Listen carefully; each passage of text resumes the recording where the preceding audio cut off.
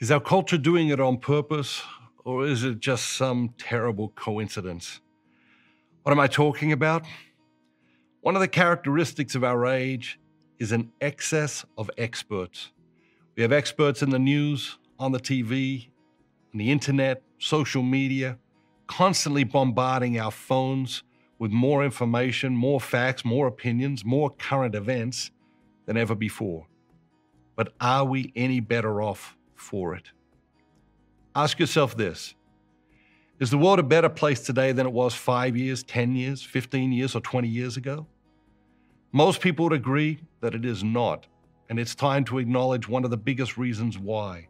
Somehow, as the number of experts in our lives increases, our ability to reason and make healthy decisions for ourselves seems to diminish.